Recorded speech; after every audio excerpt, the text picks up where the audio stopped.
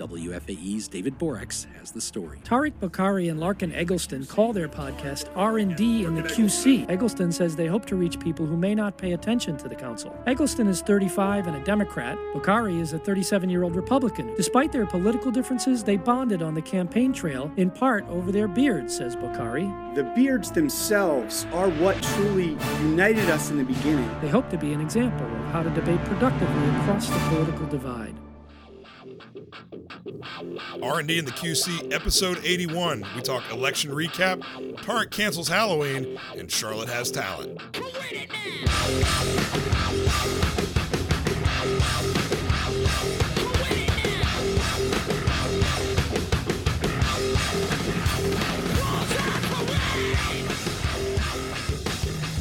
That is right, my friends.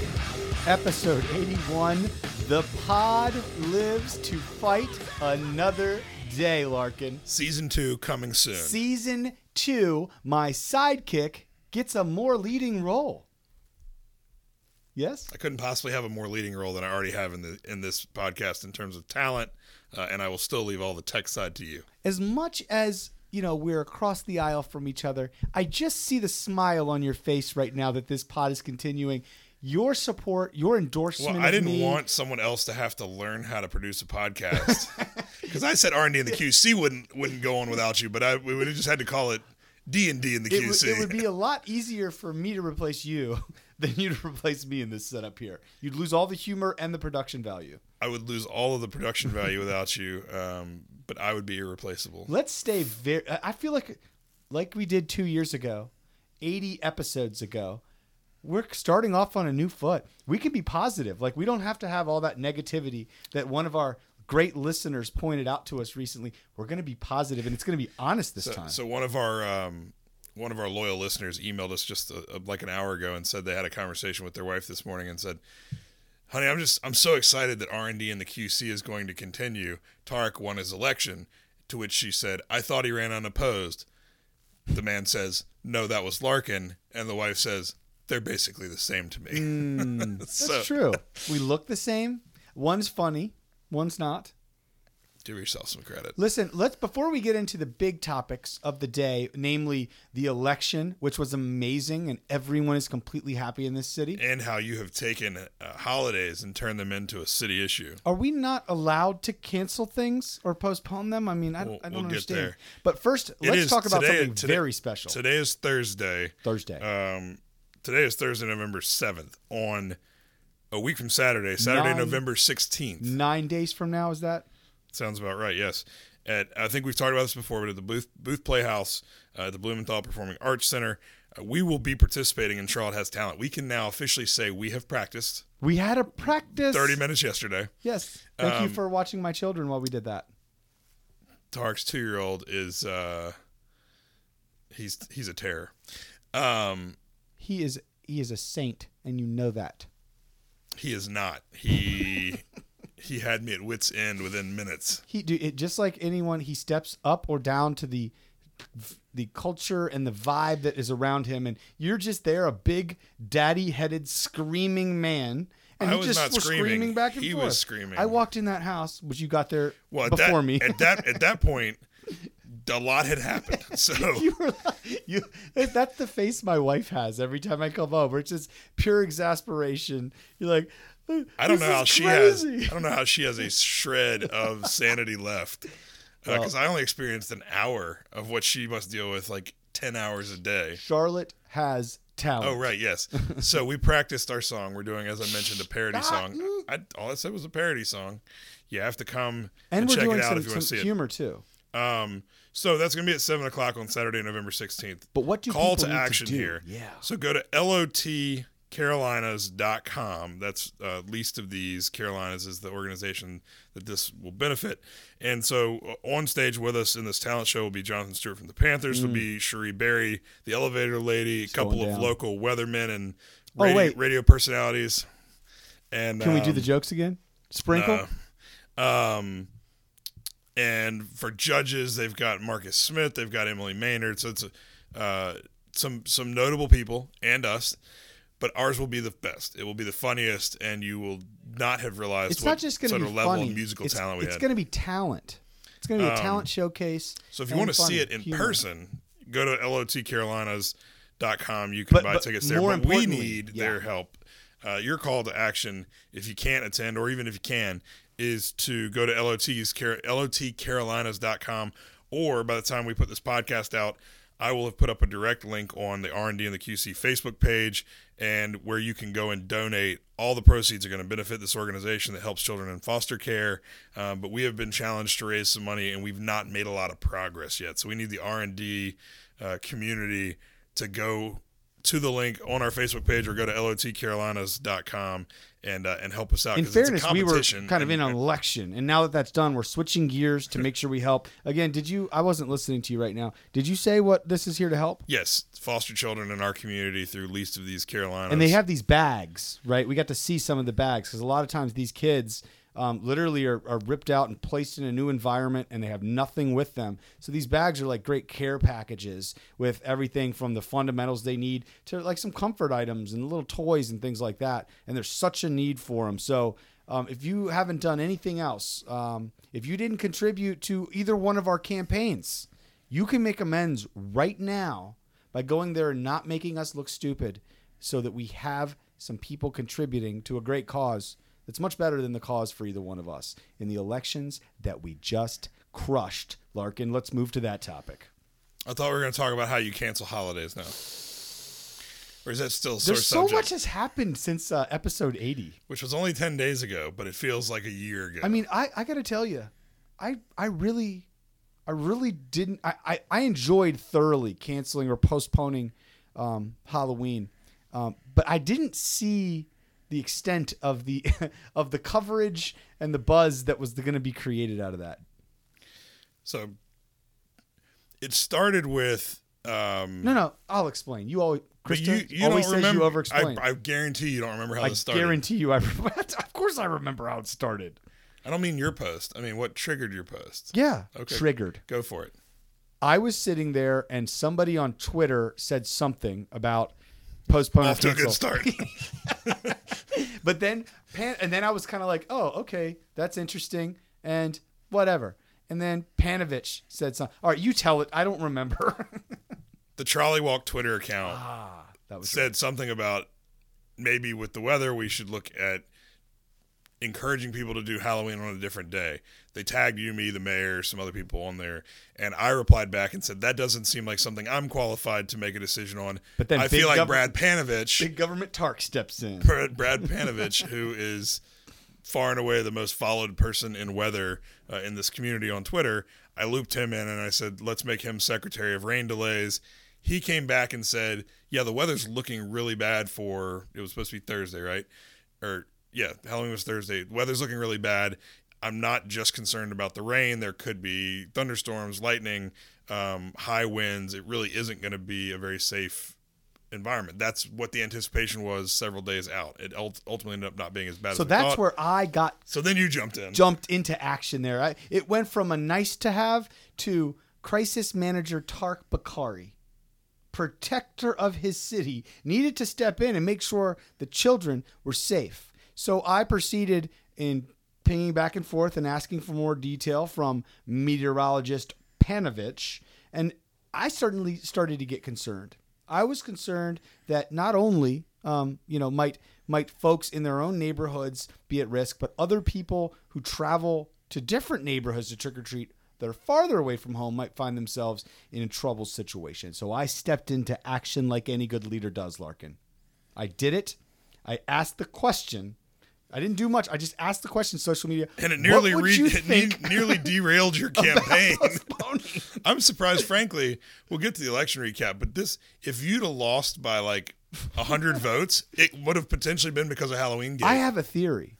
I believe this is what teetered me over the edge to the tune of hundreds, if not thousands of votes.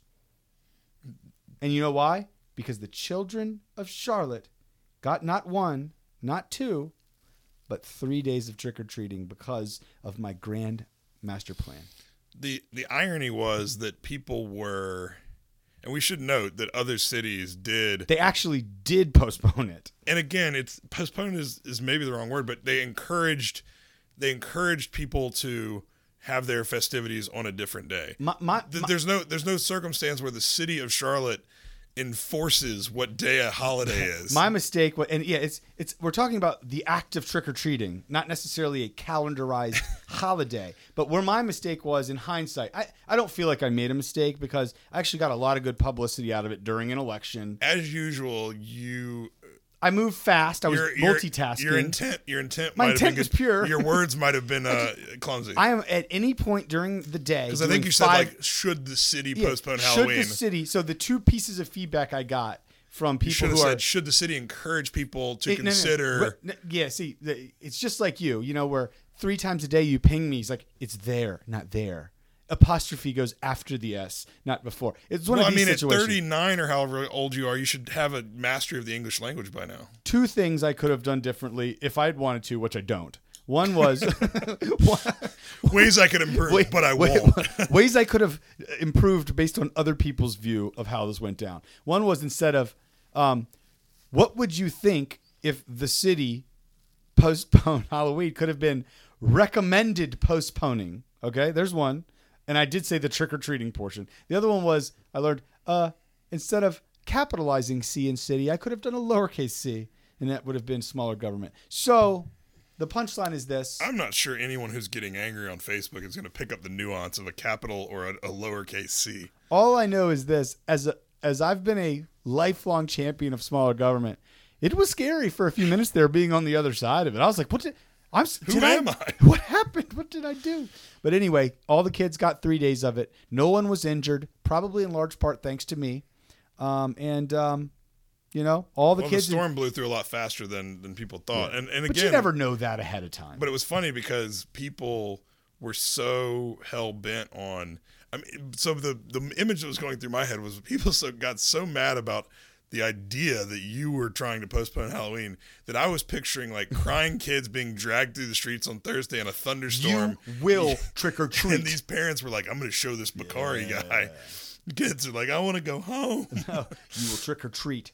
But, of course, as adults, we always have our Halloween parties on whatever the nearest Saturday is. So it's not like people are so the question is beholden this. To call to action, having poll, it on the right day. Poll of the R&D and the QC listeners who have been granted a season 2. By the grace of the voting public. When do you want Thanksgiving to happen? When do you want Halloween? And would you still like Thanksgiving? No. What if we were to come around here and make a call as a lowercase c city on saying should Halloween be on a Saturday every year, the trick or treating portion and all that stuff? Would you want that? I'm only doing this because I want the productive debate. I do not plan on getting back into this firestorm again. Well, what about what you're telling me, how in this next term you're going to finally wage your war on Christmas? You are saying things that I have never said. You said now that I've been reelected, I can wage this war on Christmas. Well, and I didn't know what you meant, so I thought maybe you'd want to explain it to the listeners. I meant New Year's. A war on New Year's. Yeah, to your point, you wanted me to skip 2020 and go directly to 2021 after a 2-year 2019. And you have banned Sunday Fun Day. That was a dumb one. You didn't like that? You and see, here's the thing. When you and those guys from Creative Mornings, Charlotte's Creative come together, when I'm not involved, it's dumb a lot of times. I think the people disagree. I don't know, man. I don't know. My tweets about all your holiday proclamations were well received. They were. So that was the.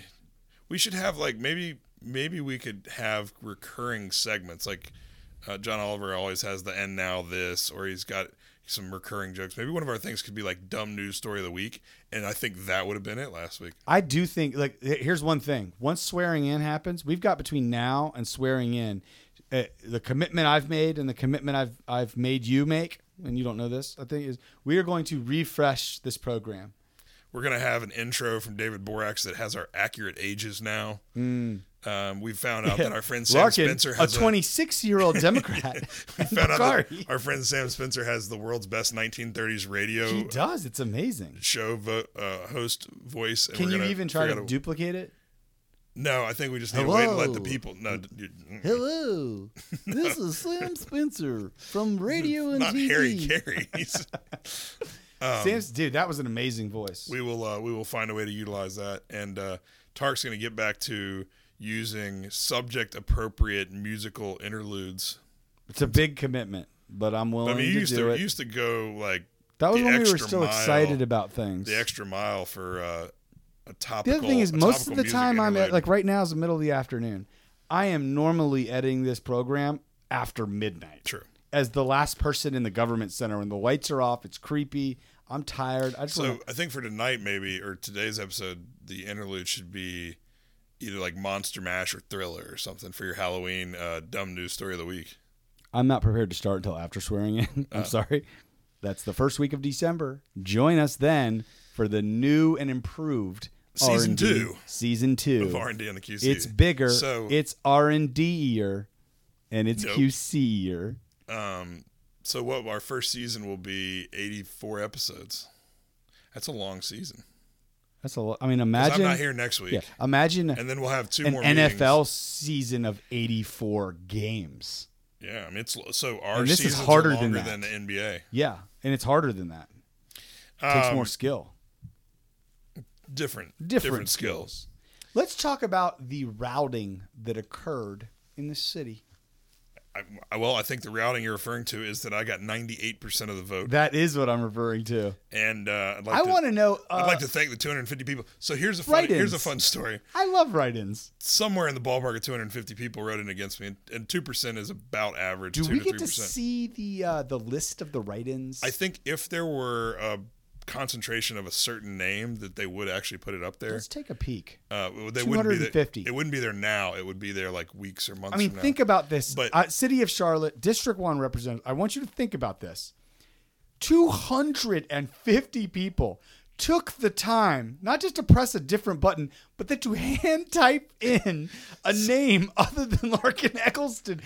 I'm a huge fan of this. And Well- if some of you would like to come on the show and let us know Tell us about your some candidate. of those names, I would love to know more Well, about them. So here's what again, on average, and if you look back to the people who were unopposed last year or this year, it's 1, 2, 3% is normal.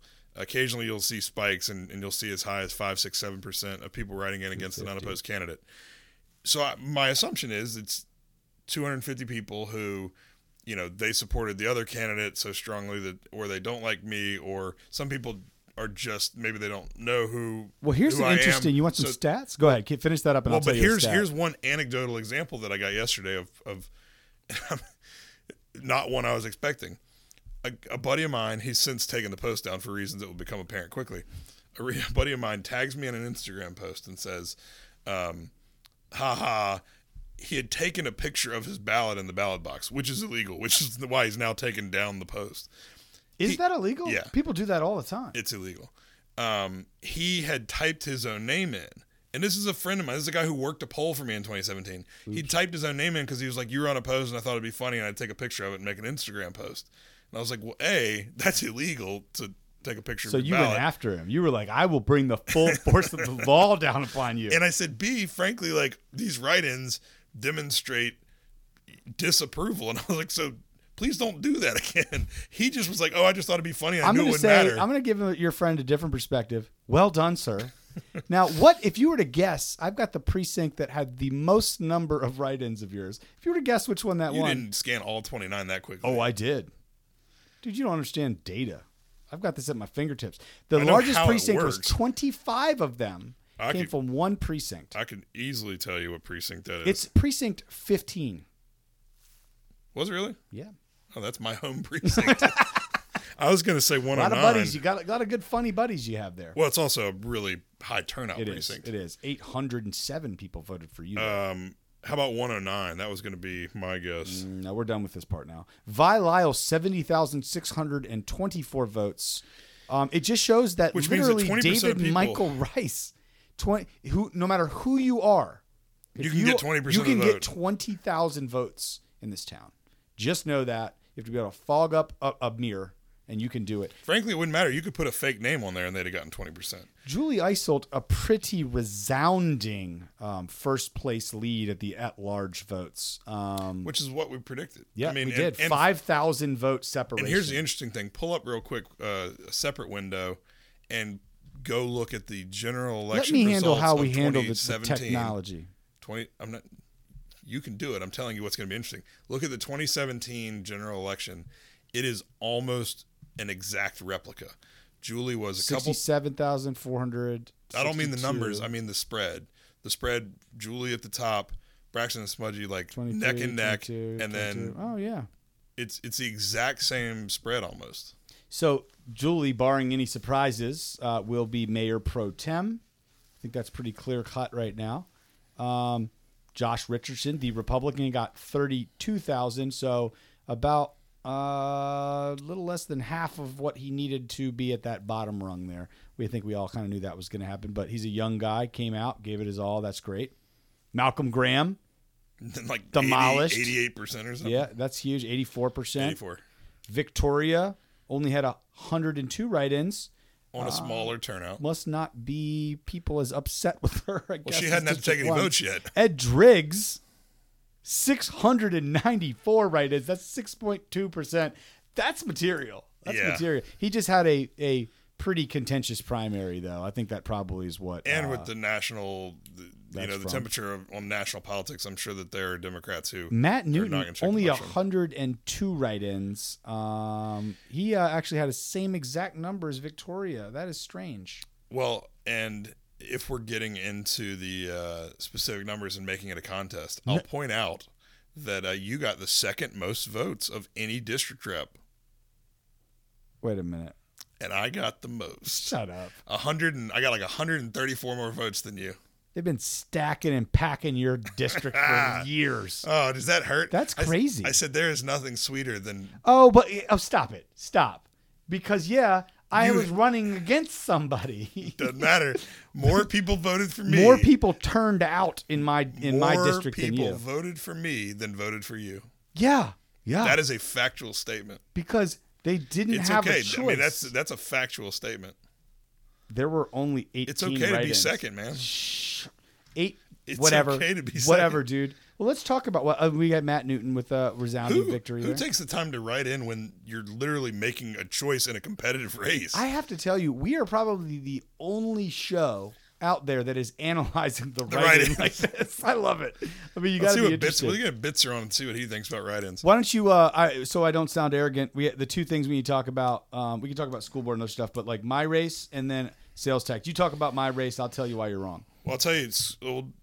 You want to do? Let's do school board real quick, and then we'll come because the meatier ones are District 6 and the sales tax. School true. board was a 13-weight race for 3 seats. You had 2 Elise incumbents Dashew, leaving. 12.94%. Elise, I think, was not surprisingly the top vote getter. Jennifer De La Jara. She should be the chair.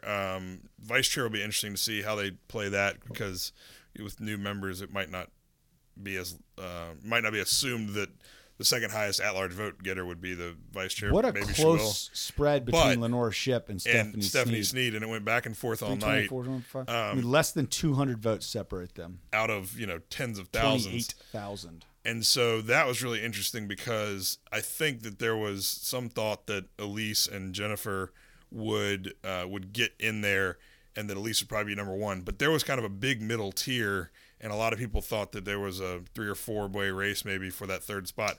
I will tell you the thing that I think made the difference, because I think Stephanie Sneed probably had a more robust campaign, but the only person who got both the Black Political Caucus endorsement and the Charlotte Observer endorsement was Lenora Shipp. Oh. So I think that was the difference maker. The only person. They got both of them because Elise and Jennifer and Lenora were the Observer. Interesting. And then Elise and Jennifer did not get the BPC. It's crazy how many people I came upon walking into the polls that literally was like, oh, yeah, Tark. School board? What's school board? Yeah, no clue.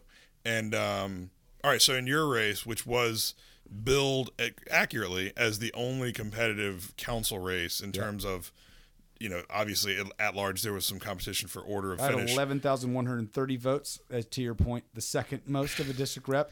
My opponent had 7,766 So with it ended up only being 18 write-ins. 59-41 59-41. at lunch, and Which is a pretty I think it was when I serious had spread. lunch with Sam and Ray at the new burger place over in the Belmont neighborhood on election day, and I believe it was there that somebody asked me if I was worried about you, and I said I think you win 60-40. Really? Swear, hand to God, I said 60-40, and it was 59-41. I was somewhat confident, but then I really you get in your own head when you run like this, like before your primary, you're like, Well, and you were making I was fun like, of me. dude, stop it. And you were making- you were like, this is, are we even talking? But We're mine was also different. we're also like we also have an unhealthy level of like competition. Yeah, right. That's true. In our personalities.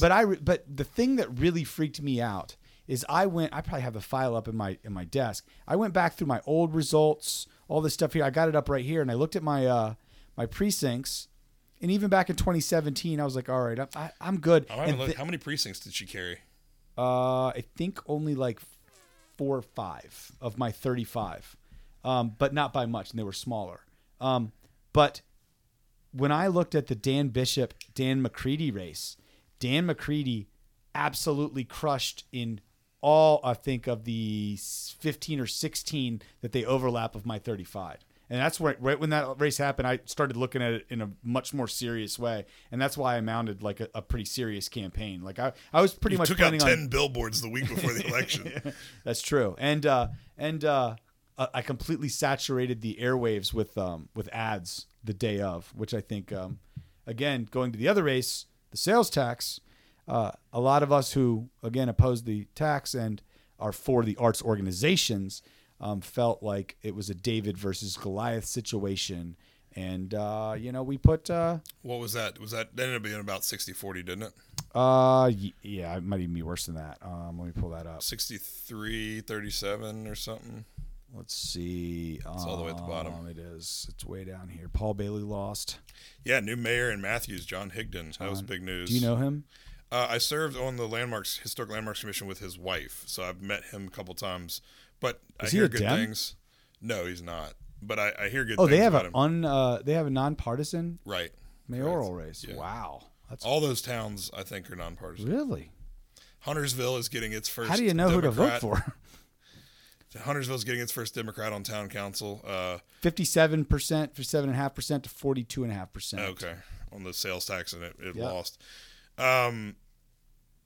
Yeah, I mean, that was definitely the big news story, I think. I mean, that was huge. That was so huge. I was almost more And I blown really- away by that than my own race, to be totally I honest. didn't know which way I was going to go, but I didn't think it would be, what is that? Would you say a 15-point spread or something? Yep. 15-point spread. I didn't think it would be that. I thought it'd be inside of 5 points. I mean, I thought it was going to be razor thin. I was convinced it could go either way. I was too, but I thought it would win or lose by 2 or 3%.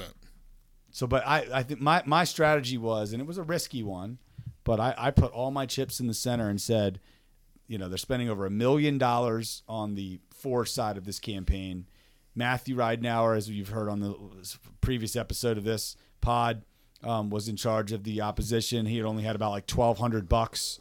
So I came in and wanted to do my part, and I just said I'm going to just associate myself with it and ride it to the finish one way or another. So does he take, I mean, we should know we're less than 4 weeks. I think we're almost at 3 weeks away from filing for the 2020 election because our primary, because of the presidential year, it's in March. And so this is all coming quickly. Does Matthew Ridenour capitalize on the momentum he's got as kind of the perceived leader of the vote no movement and run to take his seat back in the county commission? He told me yesterday, we both went on the radio together in the studio, and he told me yesterday that he's kind of given himself 10 days to put a little time between that and the election, really reflect on it and decide, and then he'll make his decision then. Because there's not much time. I mean, you No. really have to decide. Filing's almost now, in like 3 right? weeks. Yeah, so I personally think he absolutely should. The question that remains is, I think there's two forces at play. What's going to be the macro top of the house 2020 kind of impacts like we saw last year that were the things that ultimately was the wave that crashed down on Matthew, that were out of his control. And how is that going to happen? But also, the county commission has done a lot of things locally here in that year that I think we just saw the beginning kind of like, codified version of the community sentiment on that. They just raised taxes by 2 cents. They put this thing without a plan, the 1/4-cent sales tax on there. Some people are starting to mumble tone deaf. So does that help with the wave on the other side? So it's really hard to tell. You're gambling a little bit. Two predictions I will confidently make right here, right now. Matthew Ridenour will, I think, undoubtedly file to take his seat back in county commission. Another thing that does he win or lose though? Which of those forces? Way too early to. But if you had to bet on which here's force what I'll bet is you just said, does it produce a wave on the other side? I will say with certainty there is not going to be a county commission Republican wave next year. Not a Republican wave. What I'm saying is the other wave is more of a Democrat or a progressive wave. This wave I'm talking about was that a Democrat wave that made the sales tax fail?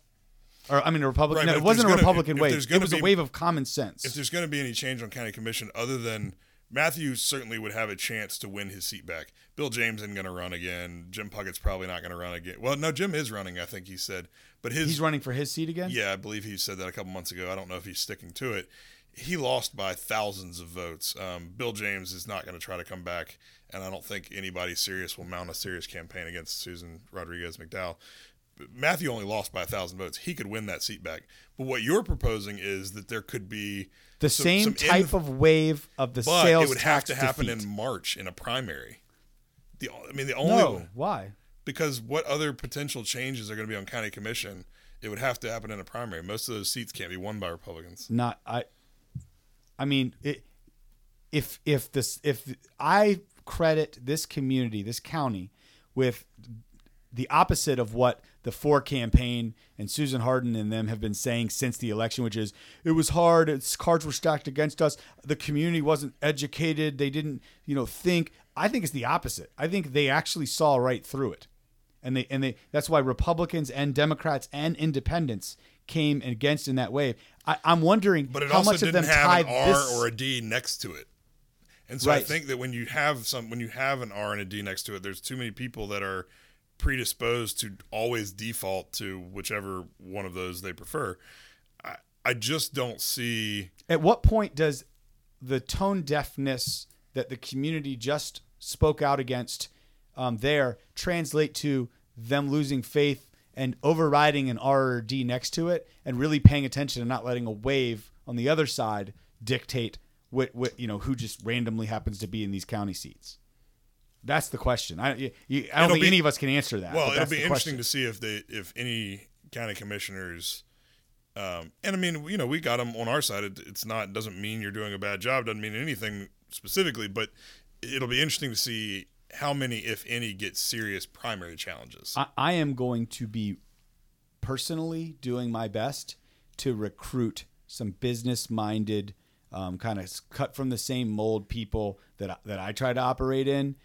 Because whether another Republican or two might have actually won in this election or not, I think my party, our side, did ourselves a real disservice by not really fielding a huge stable of credible business-minded candidates to at least engage in the discussion, right? Win or lose, it makes for a better round of discussion, and I feel some personal responsibility.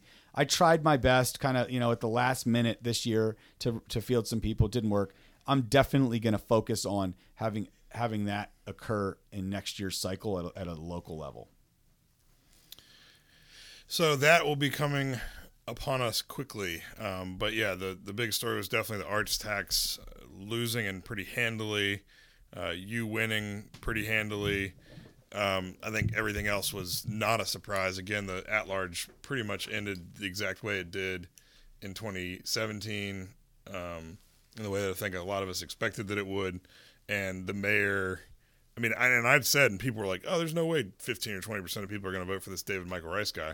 But they absolutely were, because there's plenty of people who just flat out didn't know who he was. And in fact, I encountered one at a poll. I was working a poll for a couple of folks, and this gentleman said, when I handed him a flyer for Vi, among others, he said, well, I'm not voting for her. I'm voting for whoever's running against her. And I said, well, I can appreciate if you're frustrated with the mayor about something. I said, but I would encourage you to Google David Michael Rice and learn a little about him. It won't take but about 30 seconds to probably learn all you need to know.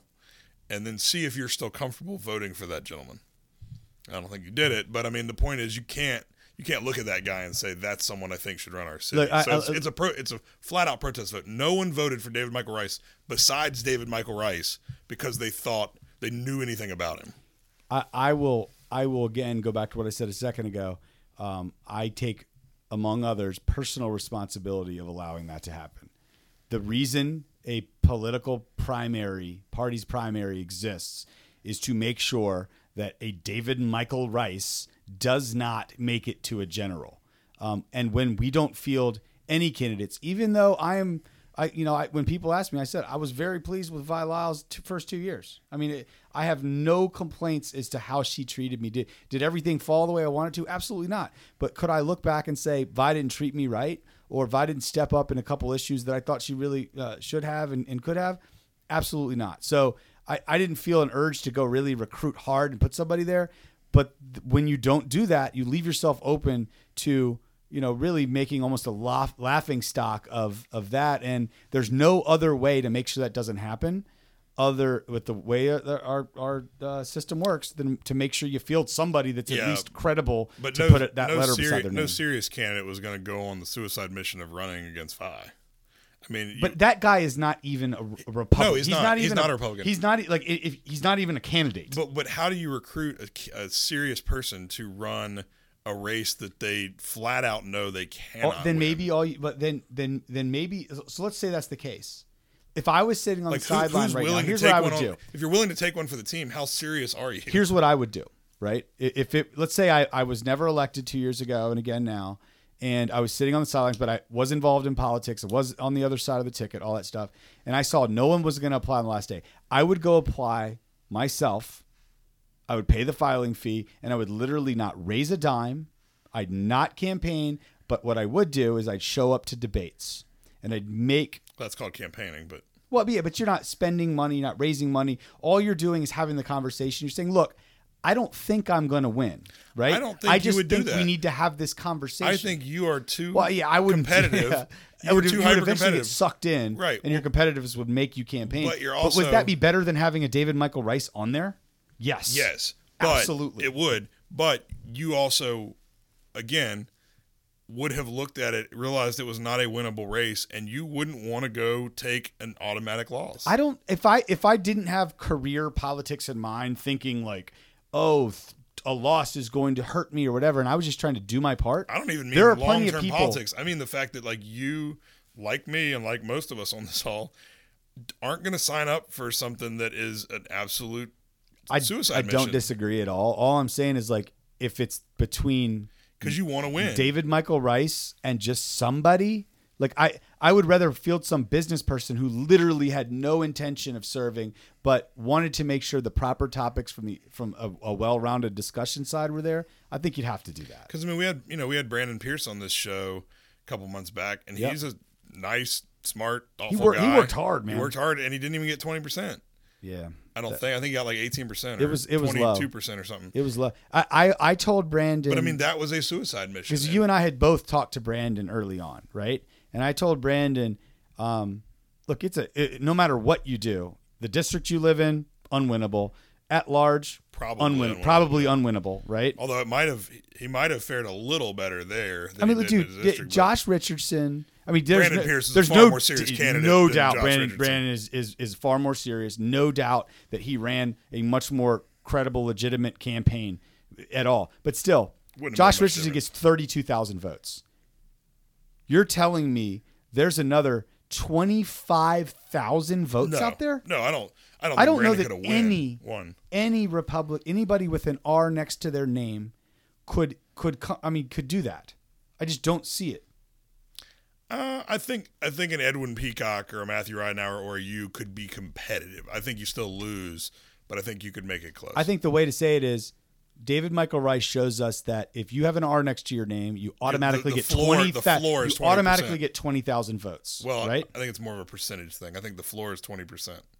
In an odd year with somewhere between 15 and 20% turnout, you got 20,000 votes. Josh Richardson, when they have up to 4 options to give you votes, they can vote multiple times. Your floor is 32,000 votes. Dimple had 56,500. So you need another 25,000 votes to even be in consideration there. And I'm just not sure they exist for somebody with an R by their name right now. So I mean, I don't know, man. But the sales tax failed. In seriousness for our listeners, because I know there's some people out there that are probably upset and wondering where we go. I will let you know this, and I didn't do it to be able to say it. I did it because I promised a lot of you that's what I was going to do, and I'm following up on that.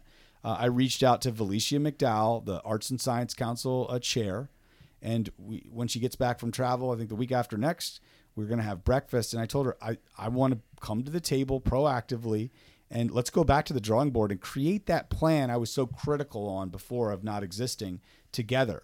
And let's bring a Sam Spencer and a Ray McKinnon and a Pat Cotham and all those on the other side who fought this to the table in the hopes of saying, what pieces can we all put together so we do the right thing? We revamp what the Arts and Science Council model looks like for the future. We make sure those programs like Braxton talked about in the last program are created that touch upward mobility in housing and neighborhoods and things like that. And then we come back and we execute on that. And whether it's in the form of a tax increase or maybe what I might hope, a reprioritization of existing funds, we find some kind of compromise and get that done. There are a lot of very smart people in this community. Let's come together. Let's figure it out together. Right. I mean, I think that Charlotte has proven over and again that we can find innovative solutions to tough problems and big challenges. And I have no doubt that the number of people who care about the arts and parks and greenways and education in this community, that the people who are passionate about those issues will band together, and that will not only hopefully or probably, but will hopefully include people maybe who were on both sides of that vote on that sales tax, but who are still equally passionate about those particular topics. And I think that they'll find a way to make it work. And so, I know there are a lot of people disappointed. I don't think it was, for a lot of people, I don't know that it was an easy vote. I talked to a lot of people who kind of wrestled with, these things are important to me, but I don't know if this is the right way to do it. And so it wasn't, I didn't talk to anybody over the course of this campaign or this election season that said, I don't care about arts, parks, and education. That wasn't the motivator for people who voted no, but a lot of people just said, I just don't know if this is the right way to do it. And they didn't feel like they had the clarity they needed, or they didn't feel like the certainty in their own minds that this was the best path forward. And so they said, well, not this way, at least not now. In closing out on this topic, in hindsight, the win felt great. It's been a while since a lot of us, from that perspective, at least, and that approach, felt like we've gotten a win locally like that. But the most favorite part for me was collaborating. I hope we figure out a way to not let this die and this become the memory of, remember that time we collaborated across aisles with just unlikely coalitions? Like towards the end, the text chains with different folks, the ping them and, look at data this way or that way. What could we do? Printing out flyers and bringing them to me at the polls. Like, it is so refreshing to be able to do something like that. And while you and I do that frequently, because I think the podcast was the catalyst that made us do that over the last 2 years. I don't really get an opportunity with folks not on this council, just people in the community on different sides of the aisle, to do that. And I really, really enjoyed it. So with that, I do want to make one other plug, if you don't mind. The FinTech Hub, or a little organization that I'm involved in, has a couple more days through next Tuesday. We've extended it. We've got our hackathon, and we've opened it up to anybody, whether you're in college, or you're a professional, whether you're a technical developer, or you just have an idea. It's called Fix 50 out of 50 through FinTech. You can go to carolinafintechhub.org/fix50 or just the carolinafintechhub.org and apply. And what we're trying to do is anyone can come up with an idea to say we could use technology, or particularly FinTech technology, to make a difference in that. And the winner, we're going to choose the winner who's going to get $10,000 prize for it. And maybe we'll institutionalize and create the model to make the difference of your thing. So please apply. Anyone is good enough to come up with the idea, and if it's good enough, we're going to pair you up with developers and technical talent. If that isn't what you do, or you don't have friends already that way, that'll help build a demoable version of your idea. And we were looking at the application so far. People are submitting amazing things. Here's just one example. There is a city employee, CDOT bus driver, and she submitted an idea saying, I drive a bus, or no, Cat's bus driver, I'm sorry. I drive a bus, and I see, like, with the people with these long bus trips to get to work and everything have this problem, which we know is 90-minute average bus drive trips to get to where you're going in town if you have to rely on that. It would be, and she described this, I'm not going to give away her concept, but she described, like, it would be great if there was a piece of technology or app that helped you connect a few different things to make that ride quicker or to get to places you need to go. That's freaking amazing. Like, that's one example, and there are many others that we're already starting to see. So this could be a big deal and become a big annual thing for us. So please apply. Will the $10,000 be presented as like a giant Happy Gilmore style check? I will now do that because you've said it. Glad I could contribute. Well done. What's your idea, Larkin? That was my idea. Oh, okay. Then you did not make the finals. All right. So that was episode 81. I'm tired. And like I said, I'll be out of headed to Germany next week to represent the city on an exchange with the American Council on Germany. I will note that it is not being paid for with tax dollars before anyone asks. And so we won't have an episode next week. Y'all have got a strategy session on Tuesday because of the Monday holiday. Don't end up in any German jails, bro. I will try not to.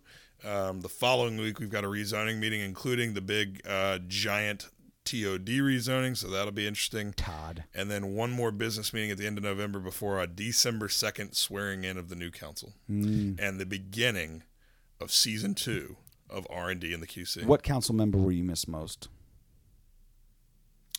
Phipps. I will miss different things about all of them. I mean, agree. Justin's my closest friend of the three. I've known Lawana the longest of the three. And I mean, I whatever consider them about all. Phipps. What I will miss about Greg is Phipps sits next to me behind the dice, and I'm going to tell you, he's sneaky funny. All of his like irreverent humor can sometimes be cringeworthy and longer than it needs to be, but it is funny. Oh, it's hilarious. And sometimes he means to be funny, and sometimes he doesn't, and that's why he's funny. One day, my favorite, he slips a piece of paper over to me behind the dice, and I look down. He's like, "Look at this." I look down at it. It's like, the case for gentrification. That's the kind of Phipps stuff he does, man. That seems like a joke he wouldn't have wanted you to share. No, he's very. Anyone can ask him about his view on gentrification. It's actually a compelling argument he makes. Maybe we should do. We need to let the final exit interviews. Each one exit interview to share. We need to institutionalize and codify their exit interview. Maybe thoughts. We've for got the, 3 for the- weeks for the library of city council. We've got 3 weeks. Maybe the week of the swearing in, since after the swearing in we'll be with our families, we probably won't want to come up here and do an episode. Maybe before the swearing in, we could do the We exit do one interviews episode with all three of them back to back. I like it. So we'll try to do that before December 2nd. Or do we do a live episode with all of them at once where we invite people to come and That let sounds them? unwieldy. But we said we were going to push the envelope and do more stuff. Like a roast. Roast, a live pod roast. That way they can play off each other, kind of have that last moment of being important before they float off into the sunset. Here's what we do. We'll do exit interviews, I think individually, because too many people is confusing. And then we'll go around to each council member who's coming back, and we'll let them say something about each one of the departing members. We'll collate the funniest things that are said, and we'll include that as part of the episode, or a favorite memory of each departing council member. I'm sorry, what'd you say? We'll have each of the council members who are staying tell us their favorite memories or stories or whatever funny thing they want to share about the departing council members. Yes, and then we play it for them on the live show. Like reading mean tweets. Ooh. We'll workshop. No. Well, at the live show, People we'll are say, tired of listening to here's us the think quote. this out over. Here's the quote. Who said it? We can talk about this off the air. I say we stay on the air and talk more about it now, Larkin. I say we don't. That's been episode 81. We appreciate you listening. Thanks for getting out and voting last week. The podcast lives on. Season 2 coming soon. Season 2. But Season 1's not over yet. So, it's not. Hang in there for 2 more episodes. Hang in there, kitty. Actually, I guess the exit interviews will be the last episode of Season 1. We should keep talking it out more then, right here. I agree. Like, share, post, but more importantly, go to lotcarolinas.com, vote for us, donate to the cause, specifically to our fundraising effort. Don't give it to the other teams. Remember, we need it on our team. And if you're available on next Saturday, buy a ticket and come out and watch us perform this musical number that we will have practiced a grand total of 1 time. I hope you're back from Germany in time and to join me up there. I land 2 hours before we're supposed to be on stage, so it can only go well. This is a bad idea. All right, well, we'll talk to you when we talk to you. All right, it's closing time. Who win it now?